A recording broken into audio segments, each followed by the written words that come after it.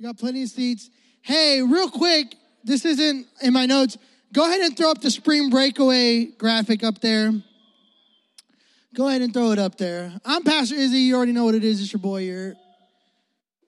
Awesome. All right. I've had several conversations recently, meaning within the past 10 minutes, of people that have no idea what this is. I'm gonna break it down for y'all. This is Spring Breakaway. It is a retreat. It is a retreat, meaning that we will meet at the church, and then we hop on a bus, and then we go to a campground, right? So you don't have to drive. You don't have to worry about anything. So you're basically packing a bag for 2 nights, and then it's 2 days, 2.5 days away from your parents. Somebody say amen. Hey, be nice to your parents. And it's a time to just get away. It's a time to get with the Lord. It's a time to have a lot of fun. It's a time to eat really good food. Shout out to Jenny. It's a time to compete, right? So we got some great games this year, but really it's a time to encounter the Lord in a very special way. And so here's the deal. I know some of you have paid, and thank you for paying. Thank you for being early and on time. Like, I appreciate your timeliness and your stewardship towards paying and getting there. The church has been very generous. People in the church have been very generous on hey, are there any students that need scholarships? What I mean by scholarship, is there a student there that needs to be paid for? And to my surprise / not surprise, because the church is super generous, people in the church have sponsored students. And so if you have yet to sign up, this doesn't mean next year, wait to sign up so you can get it for free. I'm not saying that. I'm saying that there's something stirring. I want everybody to listen to this. There's something stirring in the hearts of the adults of this church, and God is telling them, get kids there. Seriously. It's not like, I've got an extra $110 just in my pocket. Let me just give it to you. No, because let me tell you something. $110 is groceries for a while. You know what I'm saying? Do you know $100 could get you, it could stretch at Aldi. You know what I'm saying? Give me my quarterback though, right? So people have been giving to our ministry so that you guys can go, and that tells me something in the spirit is stirring. There's something that God wants to do, and he is providing a way for every student to be there. Now, if you're on the fence and you're like, I don't know if I want to go, and you can't give me a good reason why you shouldn't go, I'm going to tell you, you need to be there. I'm telling you, you more than anyone needs to be there.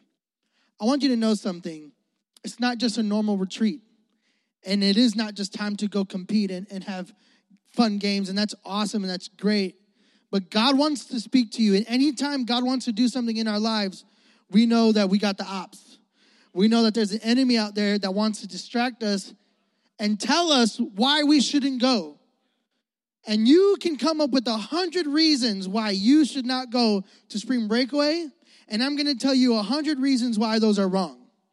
And I'm going to give you 100 reasons why you should go. And so I'm not here to pressure you, but I believe in that weekend so much. And I truly believe that when the body of Christ, when you and I go and we retreat, then what will happen is, I truly believe God will meet us there. Now more than ever, do we need God to meet us, right? Because he's not some fictional character, amen? Can we just get into it? All right, I'm ready. I've got 5 pages of notes, so turn to your neighbor and say, buckle up. Turn to the other one and say, buttercup. Buckle up, buttercup. Tonight, last Thursday, we started with Palm Thursday, right? It's supposed to be Palm Sunday, but because I don't get to preach on Palm Sunday, I decided to do Palm Thursday. We are in the middle of what we as Christians have come to know as Holy Week. Everybody, does that ring a bell? I kind of talked about it last week. We are in the middle of Holy Week. And they call it Holy Week because this is the last week of Jesus' life on earth. That's very important for us to know, because without the belief and without the understanding of this week thousands of years ago, then you and I fail at following Jesus. And I would say if you don't understand Holy Week, which I'm here to help you, I would say your understanding of the gospel may not be where it should be. I'm going to scoot this up just a little bit closer. Look how I just balanced that. So we're in the middle of Holy Week. Say Holy Week. Tomorrow we are going to approach something called, somebody shout it out if you know it. It's called what? Good Friday. By a show of hands, who does not know what Good Friday is? It's not Black Friday. It's not a different Black Friday. It's like, I get gooder deals. No, it's not called Good Friday because there's gooder deals, all right? Black Friday. It was a very dark Friday, this was, but Good Friday is called Good Friday for a certain reason. It's called Good Friday because of what took place with Jesus and the cross. That seems dark, seems heavy, seems gruesome, which we're going to get into that. But it's good because of the good news that comes from it. This moment in the history of time is the most important one. You know, we talked about the Garden of Gethsemane 2 weeks ago. And then we kind of talked last week about Jesus' triumphal entry. Now that Jesus has been declared the king, do we remember that from last week? Now we're going to be talking about him as the Lord. The Lord.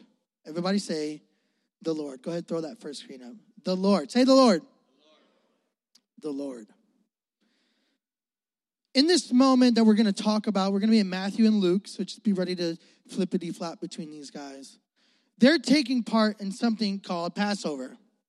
Now, there's so much in Holy Week that happened that I could spend 2 months. How many Thursdays is that? Somebody shout it out. 8. Somebody had a question mark under that. I could spend 8 Thursday nights talking about it, and probably more.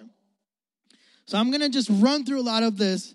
Passover ultimately is a Jewish tradition that calls for remembrance for their ancestors' time as slaves in Egypt. All right? So part of why it's called Passover, this is the crazy part. I want everybody to listen to this. It's called Passover because if you remember during Moses' time in the book of Exodus, you see that as Moses was like, who's seen the Prince of Egypt? Oh, no. Y'all never seen the Prince of Egypt? Who has seen the Prince of Egypt? Oh, my gosh. We're doing an Excel movie night. We have to. The Prince of Egypt won awards. It won awards. Sorry. I'm so offended that you guys don't know. Yeah, I'm like, listen. So during the time of Israelites being slaves in Egypt, Moses was like, hey, Pharaoh, God said, let the people go. He's like, no. He's like, I bet. So this is the most I bet moments of the Bible, all right? That's where it was invented. Moses was like, I bet. Watch what happens. Then God, right, God the Father, brought down 10 plagues. Like, I'm talking boils on skin, like locusts, frogs, fire and brimstone, like craziness. And then the last plague, so basically these plagues were to punish the Egyptians for not letting God's people go. Are you following me so far? The last plague is what really hit Pharaoh and the Egyptians the most. God said, hey, there's going to be one more plague, the 10th one. And I'm going to send an angel. And this angel is going to be the angel of death. And this angel of death is going to go and scour and cover the land of Egypt. And is going to kill the firstborn son of the Egyptians. You're like, if I'm an Israelite, I'm like, yeah, but how does he know that I'm not an Egyptian? We all brown. You know what I'm saying? Like, wait a minute. It's not like, this is the north and the south. You know what I'm saying? Like, we all here. Like, how do we know? I just made a brown joke about the Bible. Sure did. So God said, hey, here's what you're going to do. You're going to sacrifice a lamb. You're going to take that lamb's blood. And you're going to cover your door frame, your doorpost with this blood. So, like a door. Y'all know what doors look like, right? Bet. So they take the blood and they cover it with the blood of the lamb. Does that make sense? All right. So they did this so that when the angel of death would come door to door, it would see the blood and it would pass over. It would pass over them. It would move on to the next house to find the Egyptian child. This is the part of the liberation and freeing of the Israelite slaves from listen, this wasn't like 10 days of slavery. This was 430 years of bondage. That's a long time to be a slave, is it not? It's a long time. It's very interesting to think that in a feast, this Passover that Jesus is having with his disciples, it's interesting to think that in a feast, in a moment where they remember the sacrifice of a lamb, that here is Jesus, the soon-to-be lamb, slain for us. You didn't catch it, but it's okay. They used the lamb and its blood to save God's chosen people. And now in this moment, we see Jesus taking part in Passover, remembering the lambs that were slain as the lamb that is going to be slain so that the angel of death passes over you. Whoa, that's fire. Listen, this hopped off the page and I was like, whoa. What did we just see in the book of Exodus in the Old Testament? The forthcoming of Jesus. We literally see the gospel in the book of Exodus. This is crazy. Y'all need to read your Bible more because the fact that your minds aren't blown, it's crazy. But ultimately, this moment that Jesus is talking about is freeing us from the bondage of sin and slavery. Now that we have a brief understanding of Passover, right, let's take a moment and that I mentioned earlier. It's important for you and I to know the context and the atmosphere of this environment, this Passover feast that Jesus is in, right? If you can't tell, I'm into this, right? I love when the Bible tells a story, which is, it's not full of stories, it's one big story, the Bible. Like, I can't help but get into it, all right? So Jesus is now at a feast, and he's having Passover. He's doing this remembrance with his people, with his crew. So we're going to take a moment to look at what's happening. To the disciples, this is just another tradition that they've been doing since they were kids, right? How many of you have a tradition for Christmas morning? Yeah? No? Right? My family likes to go to IHOP on Christmas morning. I don't know when it started. I'm like, IHOP, right? It's better than, I guess, Waffle House. I don't know. Waffle House is sketchy. If you ever never been to a Waffle House, don't. That's a lie. I love Waffle House. But we have these traditions. So these disciples are like, you know what? We've done this. It's kind of the same old, right? This is the Passover. We do this. We've been doing this Seders since we were kids, right? So we know this, right? So they're thinking it's the same thing that they've always done. But Jesus interrupts this moment with an extreme statement, right? So picture this. Jesus is chilling with his boys, kicking back, right? The Bible says they were reclining, right? So everybody's like, they're just chilling, right? All of a sudden, Jesus says something that was like, wait, what? I know some of y'all friends be saying stuff out of pocket. You know what I'm saying? Like, y'all just be chilling and be like, I wonder what would happen if I ran over a dog. You'd be like, whoa, wait, bro, hold on, wait. Some of y'all friends, some of you are that friend and you need to get saved. But here's a moment where Jesus says something out of left field. And it takes the disciples not just by surprise, but it brings them sorrow. And it brings them pain. And so I want to dive into that tonight. Can we do that? Let's pray. Lord, we love you. And we anticipate a movement of your spirit because, Lord, when we gather in your name, you're there. You're here with us. And you're not a liar. You're not a fake. Lord, you don't flake out on us.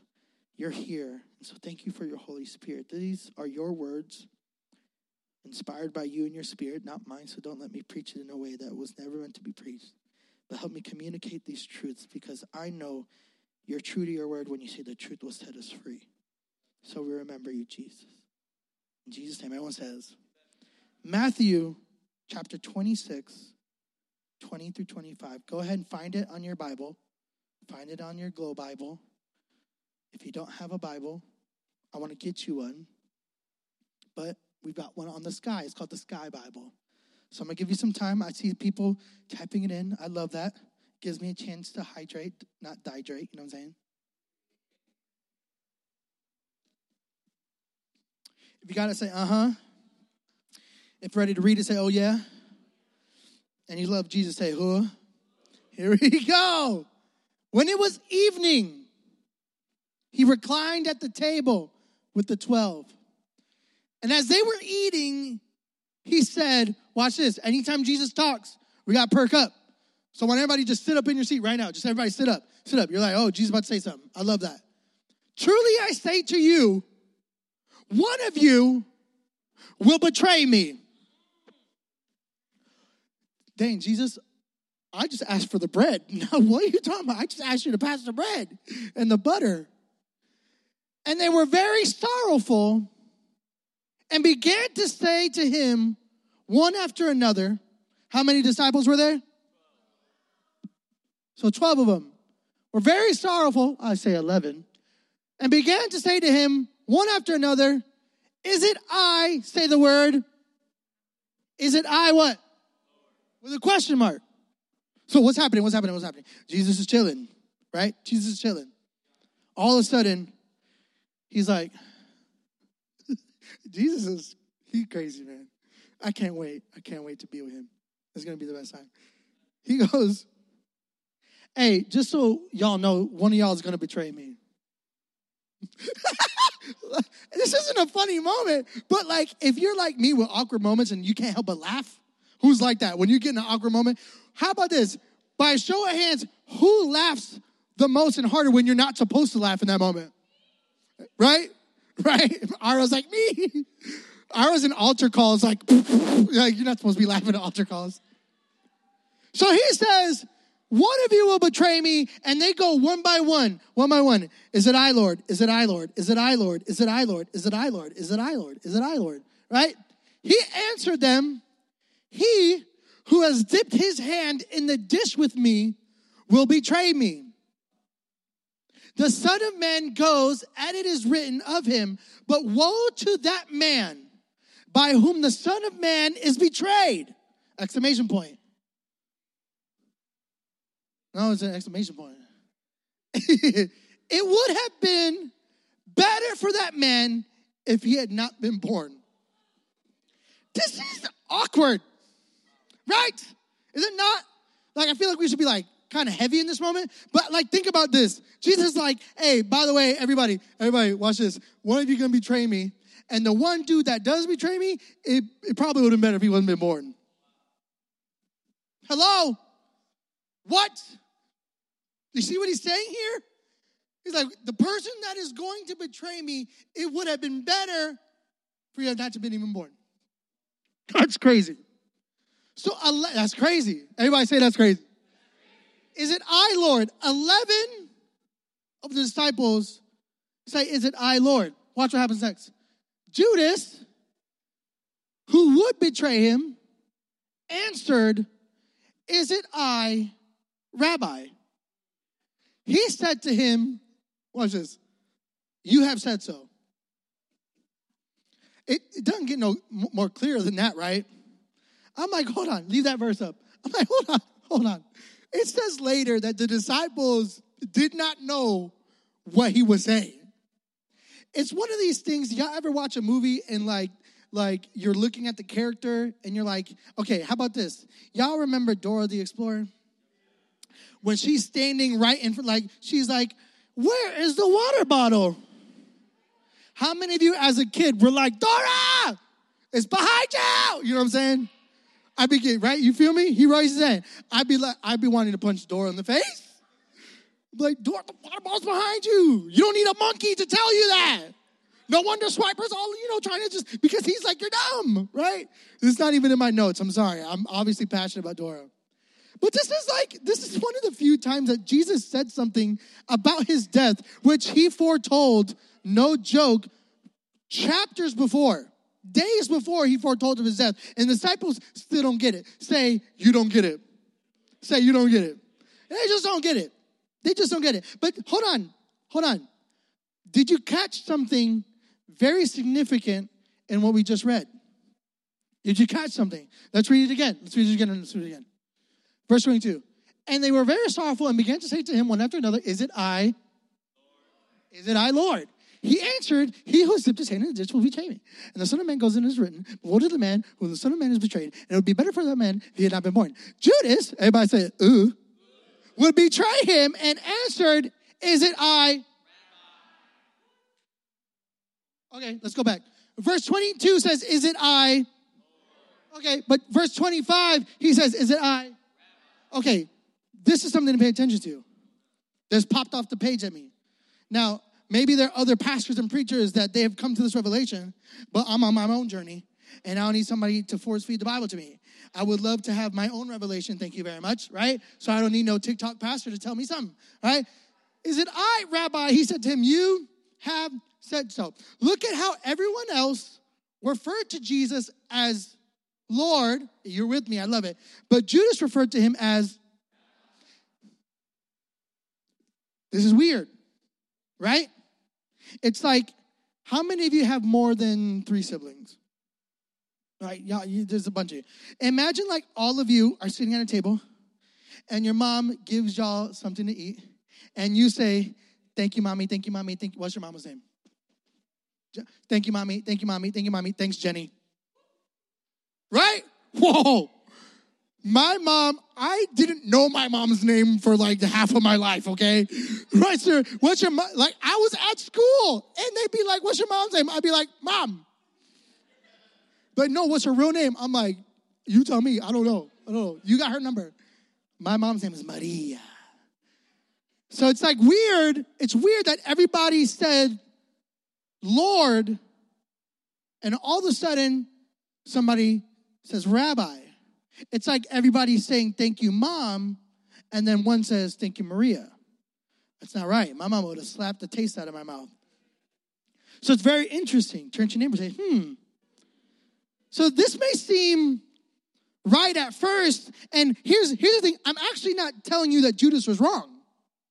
You're like, whoa, traitor. No. I'm not saying that Judas was wrong. He was actually right. Jesus was a rabbi. One of the greatest rabbis to ever walk the earth. But he wasn't just the only rabbi. There's plenty of rabbis out there. Plenty of teachers, right? Plenty of moms out there. But you see, rabbi is a Hebrew word for teacher. Like, this was a great title to carry, right? Because there's a lot of studying and a lot of tests and a lot of things in order to, you had to be the smartest person in the room, right? You would have had to study the Torah like your whole life and have literal books of the Bible memorized. Like the Pentateuch memorized. Y'all don't know what that is, but it's okay. I'll teach it. So this is a great title to carry, right? A scholar, the master of the Torah, right? But there are many rabbis, right? Matthew here is creating a contrast. I mean, he didn't create it because Judas said it, but he's illustrating something for us between Judas and the rest of the group. Now, I don't think it happened by accident that Matthew writes it this way, right? Some might say Peter called him rabbi, like Peter called him rabbi, right? So I did some study, right? So Peter called him rabbi in Mark 9, but then you also see Peter addressing Jesus as the Messiah in Mark 8. So some people will be like, wait a minute, how do you know Judas was being a butt nugget, right? Peter called him rabbi. Yeah, but prior to that, Jesus called him Messiah, or Peter called him Messiah. So Peter in this moment has already seen Jesus as the Savior, as Lord of all. Like, he's already seen that. So Matthew is showing us something critical in Judas' life as well as you and I. So what is it? What is it that you and I need to take away from this moment in time? Here's a question for you. XL, is Jesus the Lord of your life? Is he the Lord of your life? Or is he another teacher? Is he another teacher? Go to that next slide. Here's what happens when you and I only see Jesus as just a teacher, right? So when we see Jesus as just a teacher and not the Lord and Savior of our lives, here's what happens. Number one, his commandments become optional, right? Like, I don't know about you, but when my mom, who is the authoritative figure in my life, said, don't do that, guess what? I'm not going to do that. Why? Because I knew a chancla was on its way. Right? My mom was a sniper with those things. Right? She could have been a quarterback. So when we say, you know, Jesus, like, you're a really good teacher, but I don't know about Lord. You're saying then that the commandments that he gives us to help us live our lives righteously, to help us keep us on the right path, you're saying, you know what, Jesus, you're not the boss of me. Some of you live your life as Jesus, just a teacher in your life. You live your life this way. And that's why the things that you're into, that's why the things that you struggle with, and I'm going to say this out of love, you're in it because here's the deal. You don't see Jesus as Lord. You don't see him as an authoritative figure in your life. So the things that he tells you that you should do, you think they're optional. And so you're not the boss of me. That's interesting. How about this? Number 2, his teachings become monotonous. How do I know? So can I just be real with y'all? I think I've been here for almost a year, so I'm just going to keep it real. All right? Can I do that? So I can tell as a pastor and as a shepherd of this house who sees Jesus as Lord and who only sees him as rabbi. How? When his teachings become monotonous, the same old, when you sit back with your arms crossed as this is just another Thursday night. Anytime that the Bible is being talked about, anytime that the gospel is being preached, if Jesus is the Lord of your life, it's something you should perk up at. It's something you should sit up in your seat about. And so some of you, because Jesus isn't the Lord over, and I'm going to talk about what that means, but because he's not the Lord over your life, Thursday night sermons, Pastor Izzy talking, sounds like wah, wah, wah, wah, wah, wah in your ears. My older people will get that reference. Shout out to the Peanuts. How about this? Number 3, his authority in your life is based on the setting. So how do we know if Jesus is just a teacher and not our Lord, is if we are only Christians at church. If we are only lovers of Jesus and worshipers and givers at church, his authority in your life is based on the setting. Meaning God can have control and God can speak to you and God can tell you what to do in this room. But the second you leave those far doors, all of a sudden, rules, commandments, authority out the window, I'm going to do what I'm going to do. So how could Judas spend 3 years with Jesus and do what he did? We're going to get there. Because of this. Because they only saw Jesus as a teacher. And that's not bad because Jesus is a teacher. One of the greatest teachers ever. Shoot, if you think I could preach, read the Bible. There's so many sermons in there that I just be copying. You know what I'm saying? I'd rather teach his words than mine. My words ain't going to save you. Judas has spent three years. He has seen miracles. The feeding of the 10,000. Jesus walking on water. Lazarus being raised to dead, right? Like from the dead. Like Mary being freed from demons. We've got more people like the man that was called Legion, that had a legion of demons inside of him. Freed, rebuked, right? Like Judas was there. Judas was there. Listen, like we like to take Judas as if he wasn't just hanging around. Like, oh, he betrayed Jesus because he didn't know Jesus, didn't have a really good relationship with Jesus. No, he was there. He saw it all. He was there. So how could this happen? What could possibly make Judas see Jesus as only a teacher? And it's this: he never accepted him as Lord. He never accepted. So here's the temptation for you. You can sit here every Thursday and every Sunday and every Wednesday, and you can see miracles. You could actually see miracles. We see miracles all the time. And still, yet, you're missing it because Jesus isn't the Lord of your life. This statement, Jesus is Lord, means this, that Jesus is God. So when I say Jesus is Lord, I'm saying Jesus is God.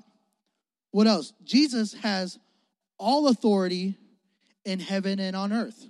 Say authority. That's what lordship is. It's authority. Jesus even referred to himself as Lord many times. Show the scripture. In saying Jesus is Lord, we commit ourselves to obey him. Jesus asked this, why do you call me Lord, Lord, and do not do what I say? That's kind of frustrating, no? Like when Dottie gets older, she starts calling me dad, dad, dad, dad, dad. I'm going to be like, why do you call me dad but do not clean your room? I'm not going to do that. But you see what he's saying? He's like, time out. Wait a minute. You can't call me Lord, Lord, if you don't allow me to have authority in your life.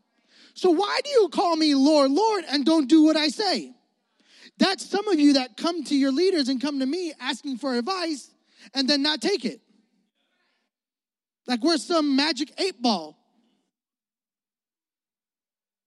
Why do you say, Lord, Lord, and not do what I say? An acknowledgement of Jesus' lordship should accompany and be accompanied by what? Submission. When we acknowledge Jesus as Lord, that acknowledgement, meaning, God, you are Lord. That's when you acknowledge somebody. Jesus is Lord. That has to be accompanied, meaning put together with submission to him, submission to his word, submission to his authority. If Jesus is Lord, then I'm about to say this, and it's going to be uncomfortable for some of you, and I'm going to help you work through that. But if Jesus is Lord, then he owns us. Then he owns us. He has the right to tell us what to do. And some of us have an issue with that, right? Some of us have a problem with that. Here's another scripture. Show the next scripture. A person who says Jesus is Lord with a full understanding of what that means, which means Jesus is God and has supreme authority over all things, has been divinely enlightened, right? No one can say Jesus is Lord except by the Holy Spirit. Pause. So what are you saying? There needs to be an impartaking of the Holy Spirit. And it's by the Holy Spirit that it is revealed to us that Jesus is Lord, that Jesus has the authority. We see this with Judas because he was trying to learn the lordship of Jesus when Scripture tells us that it is inspired by the Holy Spirit. The impact of the Holy Spirit. That's a whole nother sermon, but that's something that you need to pay attention to. How about this? It says this in Acts 16:31. And listen, you need to write these verses down. Faith in the Lord Jesus is what? Say it again. For what? All right, so here, all of a sudden, we see something that is a requirement to be saved. Right? So, Romans 10:9. If you confess with your mouth, believe in your heart that Christ died and rose again, you will be saved. Romans 10, verse 9. Those are some requirements. You got to believe in your heart, the thing that pumps inside of you spiritually, and you have to confess with your mouth, meaning you have to truly believe. All of a sudden in Acts, now we see this. Faith in the Lord Jesus.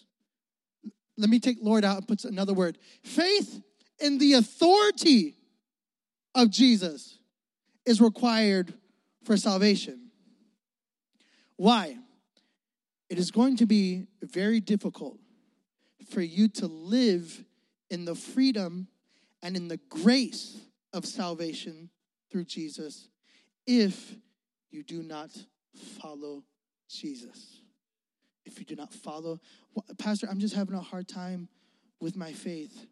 Do you know what I'm going to start saying to you? Well, then are you saved? And that sounds really hard, and it's not meant to scare you. But I'm saying, like, listen, I believe in struggling, and I believe we're kidding ourselves. Because just because you've seen God move, just because you've seen the miracles. Now, I'm exposing us because Judas was there. He has seen all of this. And he makes the biggest mistake that God used to bring the biggest gift of all time. And so in order for you to accept and walk in the salvation that God has freely given you and I, you have to have faith in the authority of Jesus. Am I preaching tonight? Are you still with me? There's some of us here, and we don't like the thought of someone telling us what to do. Some of y'all don't. Some of you don't. Teachers, parents, your friends, all of that. And there's so many reasons why, but ultimately, like, we don't want to be told what to do because we want to be in control. You want to be, well, I just don't like the way my mom talks to me. No, you want to be in control. Well, I just don't like the way the teachers are petty. No, you just want to be in control. Let's just be real. Can we be real? You want control over your life. You don't like people telling you what to do. You don't like when Pastor Izzy tells you not to hang out in the hallway to come in for preach prayer because you want control. But here's something that this is crazy. Like, being in control got you in the mess you're in. Right? Being in control got you in the muddy mess that you're in. So God, being someone that says, listen, you have to choose me, but if you don't, it is what it, listen, that's free will. You do what you want to do. We can't just sit back and then blame God for when bad things happen. We can't just sit back and when things don't go right or things don't go our way, listen, you wanted control. You wanted control over your life, and so now you are going to reap the benefits of what it looks like when you have the authority over your life. You want to be in control, fine. Who said this? Famous speaker, it's Craig Rochelle, I think, said this. He said, either you have growth or control, but you can't have both. Either you can be in control or you can have growth, but you can't have both. You can't have both. Being in control got you in the mess you're in. Judas finds himself betraying Jesus for silver. Like, right, not even gold. You know what I'm saying? Like not even diamonds. You know what I'm saying? I would, like, if I wasn't like one of the disciples and I was just like an entrepreneur that just saw Jesus as a commodity and something that I can get money off of, I'm like, dude, is silver? 30 pieces of silver? Like, I think he's worth the... Anyways, for silver, students and leaders, I ask you the question again. Is Jesus the Lord of your life? Or is he just another teacher? Here's, you can throw up that next slide. When you live your life, when you live life your way, you end up betraying the calling God has on your life. I know there's a comma weird. But when you live life your way, you end up betraying the calling God has on your life. How could Judas betray Jesus? I can't believe Judas would betray Jesus. When you take your life into your own hands, I will boldly say this and be corrected if I need to later. You betrayed Jesus. How could Judas do such a thing? And I look at myself, I look at Pastor Izzy, and I say, how could I do such a thing? How many times have I traded God's calling in my life for silver? How many times have I traded God's blessing and God's favor? How many times have I traded God's love for something cheap and not worth anything? When you and I live life our own way, we betray Jesus. We betray Jesus. And that's a hard pill to swallow. I'm thankful that these truths are hard but necessary. Is he the Lord of your life or just another teacher? So fast forward. I want you to think about that. Keep that in the back of your mind as we continue to move forward. Because now we're coming from Passover to the next moment that we see in Holy Week. Jesus has now been betrayed. The reason why I'm not going through, because I want you to read this story, this specific moment in Scripture. You can read it in John, you can read it in Matthew, you can read it in Mark, and we can Luke. All four of them right about this moment. Jesus has now been betrayed, right? He was in the garden. They fell asleep. Judas comes, betrays Jesus with a kiss on the cheek, calls him rabbi again. And Jesus is put in chains. And then he was beaten until he was unrecognizable. And then he was unjustly tried in court, in an illegal trial. And then he was brought before the Roman government. And what we see happen next still blows my mind. This is Jesus we're talking about. This is the most kind, gentle, and generous person to ever walk the earth. He was betrayed by his close friend, arrested, tried in an illegal trial behind closed doors, and then turned over to the oppressors, to the Roman government. And in Matthew 27, it tells us that Jesus was sentenced to death. The same people that were welcoming him at the beginning of the week. Hosanna! Save us! So glad you're here. Yes, it's happened. The Messiah's here. Are now the same people shouting the words, crucify him.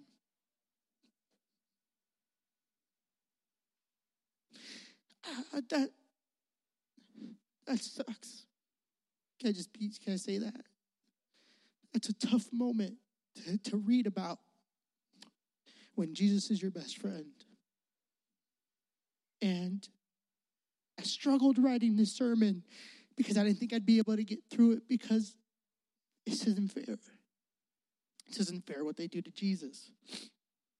Matthew 27 tells us he was convicted, he was tried, he was sentenced to death while a murderer and a rebellious leader, a leader of the insurrection, a leader of the rebellion against Rome,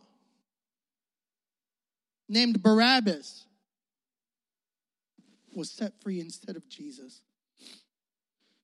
What the heck? What? What happened in the last few days? Where are those people that were shouting his name? Now all of a sudden there's this interruption in Scripture. And you've heard me talk about this a few times. If you pay attention to my sermons, I talk about beautiful interruptions. All of a sudden, like this moment is about Jesus, right? This moment is about Jesus going to the cross and everything's going according to plan. And then all of a sudden this moment happens where we see a glimpse once again of his kindness and his lordship. Caiaphas says, hey, who do you guys want? Do you want Jesus? Or do you want Barabbas? The people shout, Barabbas! We want Barabbas. What are they saying? They're saying, we want the murderer. We want the rebel leader. Listen, he kills Romans. He has been nothing but trouble to the Roman Empire. And they're willing to let him go. This is nuts. This is crazy. And it's hard for me to understand. But Jesus stays silent. He said, we want Barabbas. There's no scripture that we can read that says Then Barabbas turned around and said, "Thank you, Jesus. You're the man. I will serve you forever. I got you." Starting the church in Chicago. There's no record of this. He took his freedom and he left. No recognition of Jesus being Lord at all. Now in Luke 23, we're going to read this on the screen. We see Jesus has made his way to the cross. This isn't in my notes. Go ahead and just start Luke 23. This is the Message version. Paints a better picture. If you didn't know this, the cross was a Roman invention. And scientists today still say that it is the worst possible way to die. Apart from being beaten, spat on, bloodied and bruised, with something, and whipped with something that they call the cat of nine tails. It was a whip that had sharp objects woven into it. And they said that every time they whipped Jesus, it would dig into his skin, and as they pulled out, it was taking chunks of his skin. Doctors say they have no idea how Jesus survived this beating, but he did. And now he is on a torture mechanism. This wasn't like we're just hanging somebody and we're just calling it a day, right? That guy stole, hang him, done. This is evil. This is the worst way. This is them saying, we want to prolong this death as much as we can. So you see Jesus on the cross, it's not just like he's up there and Jesus gets tired and says, all right, I'll save everyone out. That's not what he's doing. He's suffocating to death. He's losing so much blood. Barely can see, his eyes are swollen shut. And all of a sudden you see them drive nails into his hands. More like his wrists. So that he can stay up there. And what happens is every time Jesus tries to breathe, he loses more breath as he tries to lift himself up. So what's happening is, apart from losing blood and dying slowly that way, he is suffocating. He can't breathe. Why am I telling you this, which is really graphic? I want you to understand what Jesus is going through right now. Because we take Easter and we love his resurrection, but there's no good news without bad news. And although this is Good Friday, we see this moment, something really bad. Let's read it. 2 others, both criminals, were taking along with him for the execution. So Jesus isn't by himself. As he's carrying his cross, there's 2 other criminals that are on their way to be crucified with Jesus. They got to the place called Skull Hill. In other translations, you'll hear Golgotha, which means place of the skull, or Skull Hill. They crucified him along with the criminals. One on his right and the other on his left. Jesus prayed.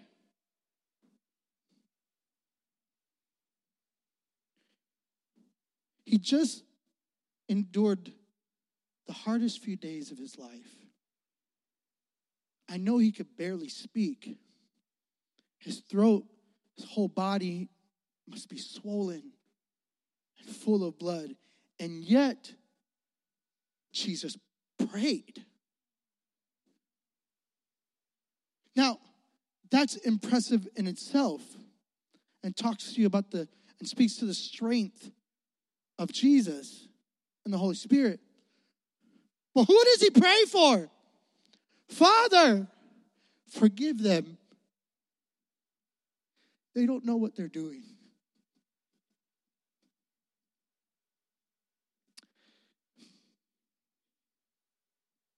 Even on the cross, he was thinking about us, man. Even on the cross, he's praying and he's saying, God, listen, I know what they're doing is crazy right now, but they don't know what they're doing. They're lost. if I don't do this right now, they'll stay lost.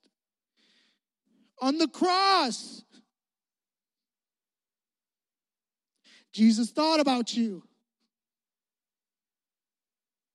He thought about you.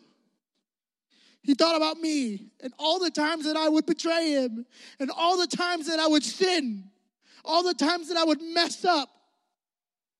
Think about it. All the times that you fall into that same sin, that same temptation, all the times that you look at Jesus and say, no, thank you. I want to do it my way. Even in that moment, Jesus knew. And he said, Father, forgive them. Be gracious to them because, listen, they don't know what they're doing. That's why I'm up here. This is crazy. And what happens while he's bleeding and he's dying, he's suffocating, dividing up his clothes, they threw dice for them. They're gambling over Jesus' clothes. It's so disrespectful. They're gambling over his clothes.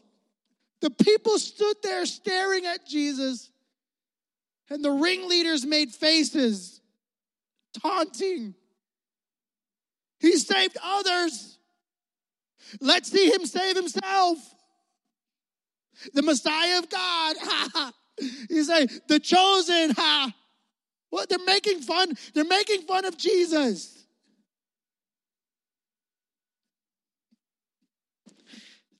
That's so hard to read.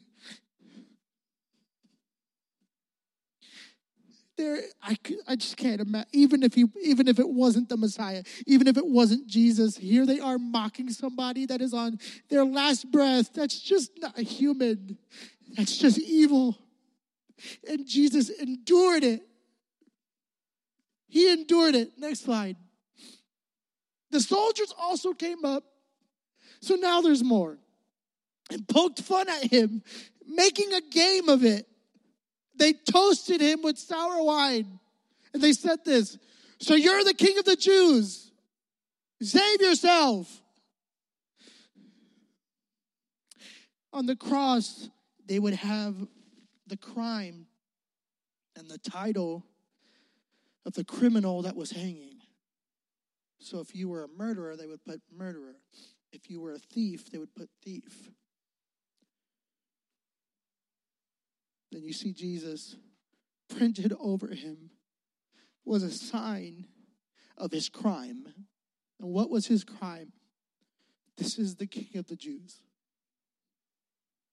His crime was being the Lord. His crime was being the King. One of the criminals hanging alongside cursed him. You've got onlookers gambling over his clothes. You've got soldiers making a game out of it and toasting to him. Now, just to put a cherry on top of the humiliation, one of the criminals hanging up there with him. This is nuts. One of the criminals hanging alongside cursed him. He says, some Messiah you are.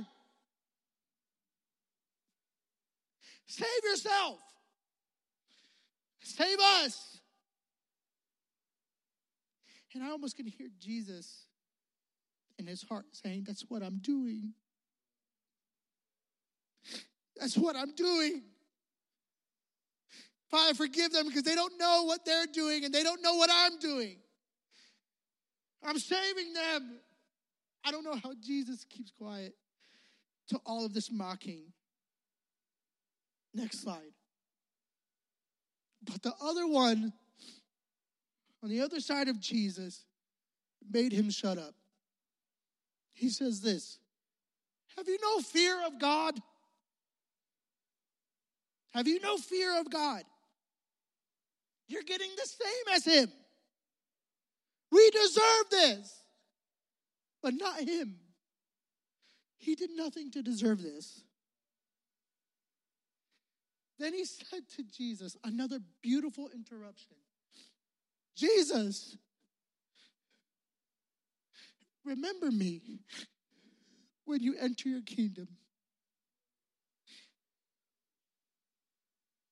There was no, hey, Jesus, I've been following you forever. Could you let me in? But there's no record of this guy ever knowing who Jesus was or is. Until this moment, he's seeing Jesus on the cross. There's no sinner's prayer. There's no repeat after me. There's no tithe this amount. There's no come to church this many times. You don't see any asking of resume, and you don't see any asking of rapport. You see nothing of that. And so whatever in your mind makes you think that you need to do certain things or be here certain times or whatever to be saved, I'm telling you it's wrong. Because we see in this moment, all he asked Jesus to do, hey, could you remember me when you enter into your kingdom? People are saying, wait a minute. He says a few things that should spark something in our hearts. Have you no fear of what? Of who? He just acknowledged Jesus as God. If you believe in your heart and confess with your... Okay. If you believe in your heart, confess with your mouth. We deserve this, but not him. He did nothing to deserve this. He knows Jesus is spotless. He has now recognized that Jesus is righteous. He has now recognized that this man is innocent. He has now recognized that Jesus has done nothing wrong. He does not deserve this, but he's still there. Then he says, Jesus, remember me when you enter into your what? Who has a kingdom? A what? The king. If you remember last week. So now he's acknowledged Jesus as the king. And kings have what? Authority. And authority is also another word that we use for someone that is Lord. So in this moment, what we see is this man puts his faith in Jesus. There's no record of him living a life that was righteous. He was a criminal. More than likely to have this kind of severe punishment, he must have been a career criminal. What is it saying here? That it's never too late. It's never too late for your dad. It's not too late for your uncle. It's not too late for your mom. Now is the time. God wants to use you. Don't wait for Pastor Izzy. Don't wait for Pastor Joey. Don't wait for us to preach a sermon and ask them to believe.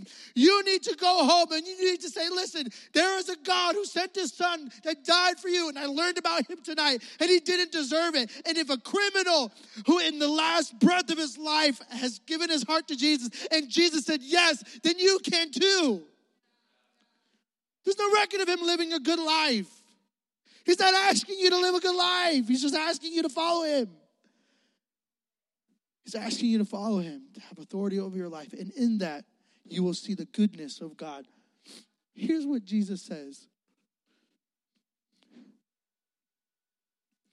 Don't worry. I will.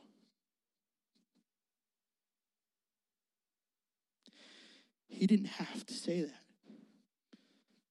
He could have said no. He could have said, listen, man, where were you the past 3 years of my ministry? Why weren't you at service? Why didn't you go to spring breakaway? You don't see any of that. He says, don't worry, I will. Today, you will join me in paradise. As we see this, and I'll be boldly to say, this is one of the first converts to enter into the kingdom of heaven. A thief. In the past few passages that you and I just read, Pastor Jason, do you mind? I'm calling him up a little early. We see 3 criminals. We see 3. We see Judas, I would consider him a criminal. I mean, he just was a part of an illegal trial for money. It's kind of like a hitman, criminal. We see Barabbas, criminal. And then we see the thief, criminal. 3 criminals. And they all had a chance to turn to Jesus. They all had a chance to declare him as Lord, but only one does. You and I see Jesus' kindness and lordship, and we see the gospel and the good news even before it happens. How? Let me break it down real quick. In John chapter 13, Jesus washes the disciples' feet. All of them. Right before Judas betrays Jesus, he washes his betrayer's feet. Some of you won't even look in the direction of somebody that gave you attitude the other day.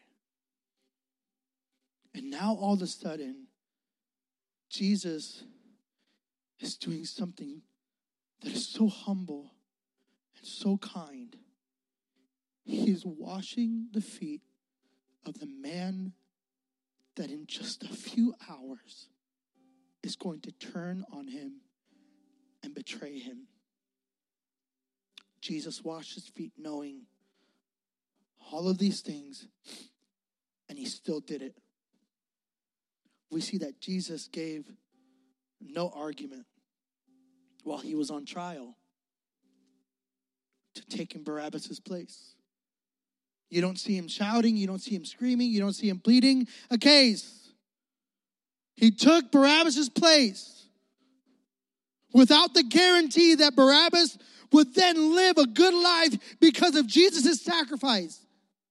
But we see Jesus go to the cross anyway. While Jesus is washing Judas' feet, there is a moment where Judas can repent. There is a moment where he can turn. But we don't see him do it. But yet Jesus washes his feet anyway. We have a moment where a murderer is freed. And he has a moment to turn around and say, Jesus, I owe you everything. I owe you my life. They were going to hang me. They were going to let me rot in prison.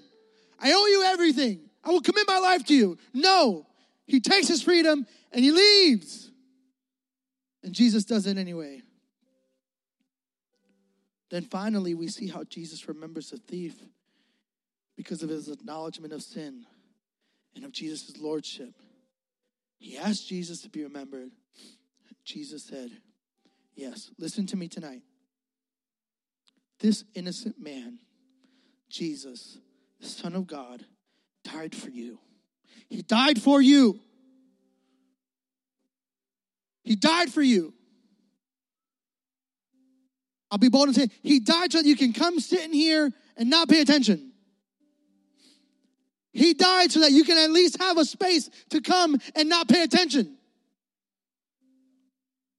But I don't want to be like Judas, and I don't want to be like Barabbas. I want to be like that thief. And I say, God, I know who you are. I know you're innocent, and I know you're saving me, and I just want you to remember me. This is the Jesus that you and I serve. Or maybe tonight you have not made that decision yet. Jesus, the Son of God, died for you, whether or not you'd acknowledge him as Lord.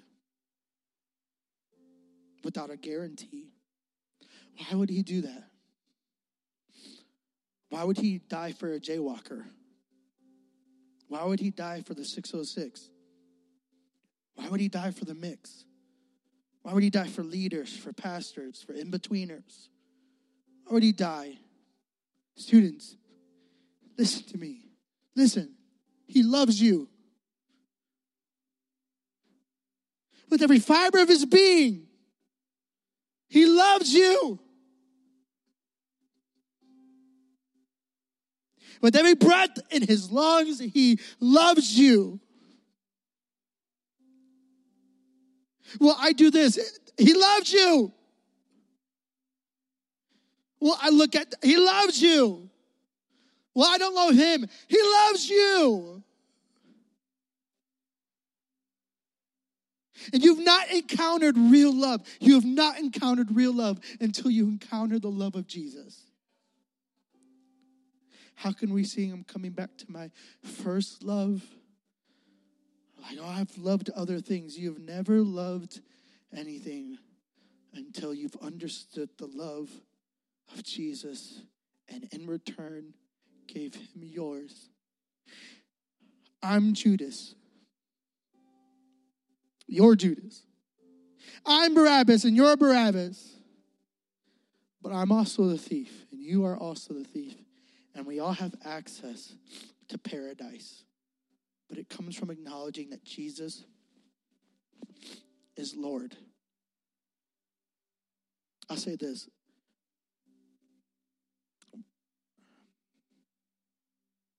A lot of us have issues with authority because we've only seen authority in our lives as abusive or controlling. I want you to know he's not abusive in power. And if you give your life to him, and if you let him be the Lord of your life, he will not abuse his power or authority. Listen, I'm not saying these things for nothing. He isn't using me for affection or for love. He isn't just using me to make himself feel better. No, he's changing me. He's helping me. He's providing me. He's strengthening me when I'm weak. And he's loving me despite my failures and flaws. That's why I call him Lord.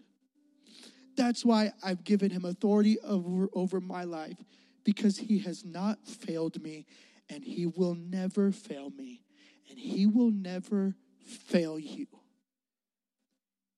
He will never fail you. But what if I feel like he has? What if my dad still dies? I've said those words. What if the diagnosis still comes through that she's sick? What if the way I feel about myself doesn't change right away? What do I do then? He still loves you. And he wants to help you in that. And that's why at Spring Breakaway, we are having the topic of growing pains. Because in order to have growth, sometimes that means that there's pain. Instead of running from pain, we're going to talk about how God uses pain to help us grow. And we hear this saying a lot, that God will never waste a hurt in our lives. He wants to help us. If you are on the fence about having Jesus the Lord of your life, Pastor Izzy, I love you so much. And I want you to experience the freedom that I have found when I give Jesus the authority over my life. I want that for you, and I will unapologetically fight for it. Jesus is the Lord. It's the truth. Whether or not people acknowledge that fact, he is more than the Messiah, more than a Savior. He is the Lord of all. And someday, all will submit to the truth. We see this in Philippians 2, 9 through 11. It's not up there, but listen to this. Someday, all are going to submit to this truth right here. God exalted him to the highest place and gave him the name that is above every name. That at the name of Jesus, every knee should bow in heaven and on earth and under the earth. And every tongue acknowledge that Jesus Christ is Lord, to the glory of God the Father. Whether you do it now, you will do it later. Either you will be acknowledging him as Lord because of the freedom in your life, or you will be acknowledging him as Lord, as a person that you have been separated from and are now going to a place that was never meant for you. And that place is called hell. Eternal separation from God. So why is Good Friday so good? It's because you and I were bound for hell. I don't care if you don't believe in hell. It's real. It's a place that was not designed for you. Roxana, it wasn't meant for you. Devin, it wasn't meant for you. Matt was never meant for you. Zay was never meant for you. I can go every single student. It was never, Brenda Lee, it was never meant for you. This place, hell, you're not supposed to go there. It means separate from everything good, everything that God is. And Jesus decided to say, you know what? No one else is going to step up and no one else can. So you know what I'm going to do? I'm going to take the place. The Bible says the wages of sin is death. And so Jesus dies on a cross. And so he breathed his very last breath. And that's it. That's the end of the story for now. Our Savior has just died. And now his disciples have no idea what to do. If I can get somebody to take this table, and then if Gio, once Gio does that, go ahead. If the people that, we're going to do something right now.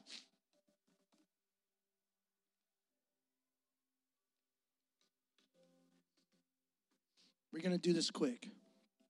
We're going to do this quick. So we may not sing. We may just play. Go ahead.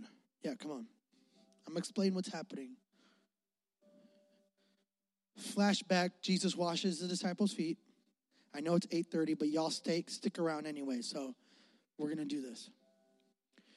After Jesus washes his betrayer's feet and the rest of them, Peter says, whoa, what are you doing? You shouldn't wash my feet. I should be washing your feet. And he looks at Peter, who just put his foot in his mouth again. He says, if I don't do this, no one else can. What is he saying when it comes to washing the feet? He's saying, I am the only one that can make you clean. I am the only one that can do this for you. Peter, it's not that I'm washing your feet right now. It's that I am washing you. I am making you clean for everyone. This opportunity is for everyone. And then Jesus breaks bread. And we have what we call communion. And in communion, it's a moment where we remember and reflect on what Christ did for us on the cross. And I thought that it would be beneficial and special if we all took communion together. And Pastor Ariel and I, we're going to sing a song for you guys. But I kind of just want you guys to sit while Pastor Jason plays. Because I don't want my words to be regurgitated by you. I want you to remember. And so in a moment, I'll have you just get up, and you are going to take the bread and the cup. So it's the juice, and there's a little cup. There's a plastic film right at the top. You're going to pull that top film, okay, and you're going to pull the bottom one. So Jesus says, this is my body that was broken for you. Saying, remember what I'm doing. Remember the sacrifice that I'm making. And so he tells them to partake of the bread. And so they eat it in remembrance of Jesus' physical sacrifice. Then he says, this is the cup. This is my blood poured out for you. Starting a new covenant, meaning contract. Like, this is it right here. This is what will wash your sins away. My blood. There's power in his blood. Blood that represents righteousness and purity. We see scriptures like, though my sins be as crimson as scarlet, he washes me white as snow. It's because of the blood. It's because of the blood of Jesus. And so, this isn't a shot. Don't disrespect this moment thinking you're at some kind of club. This is a holy moment. It's a moment where you and I remember Jesus. And so, this section, you're going here to grab yours in a second. Middle section, single file, you'll grab it from Gio. This section, you'll grab it. So let's do that now. Go ahead and get up. Now, I'll say this. If you are not a Christian, I would ask that you would remain seated and let this pass from you. And there's scripture regarding that I can explain at another time. But I want you to take that. Make sure everybody has one.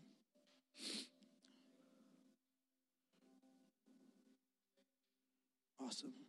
Make sure everybody has one. Everyone in the back too? Did you guys get one? Yeah? Awesome. Great. Everybody, I've got one. Pastor Jason's playing, but I'll put it up here. Okay, he's got one. I've got one. All right, thank you guys. So here's what we're going to do. I don't want anybody on their phones. So if you've got your earplug in, which I don't know why you would have anything going on in your ear right now, go ahead, take that out. We're going to focus here in this moment. Because if somebody died for you and just said, hey, on the occasion, would you just remember me? That requires all of your attention. So this isn't a moment to goof around in. This is a holy moment. And so what are you going to do right now in the next 2 minutes? Is I just want you to sit in your chair.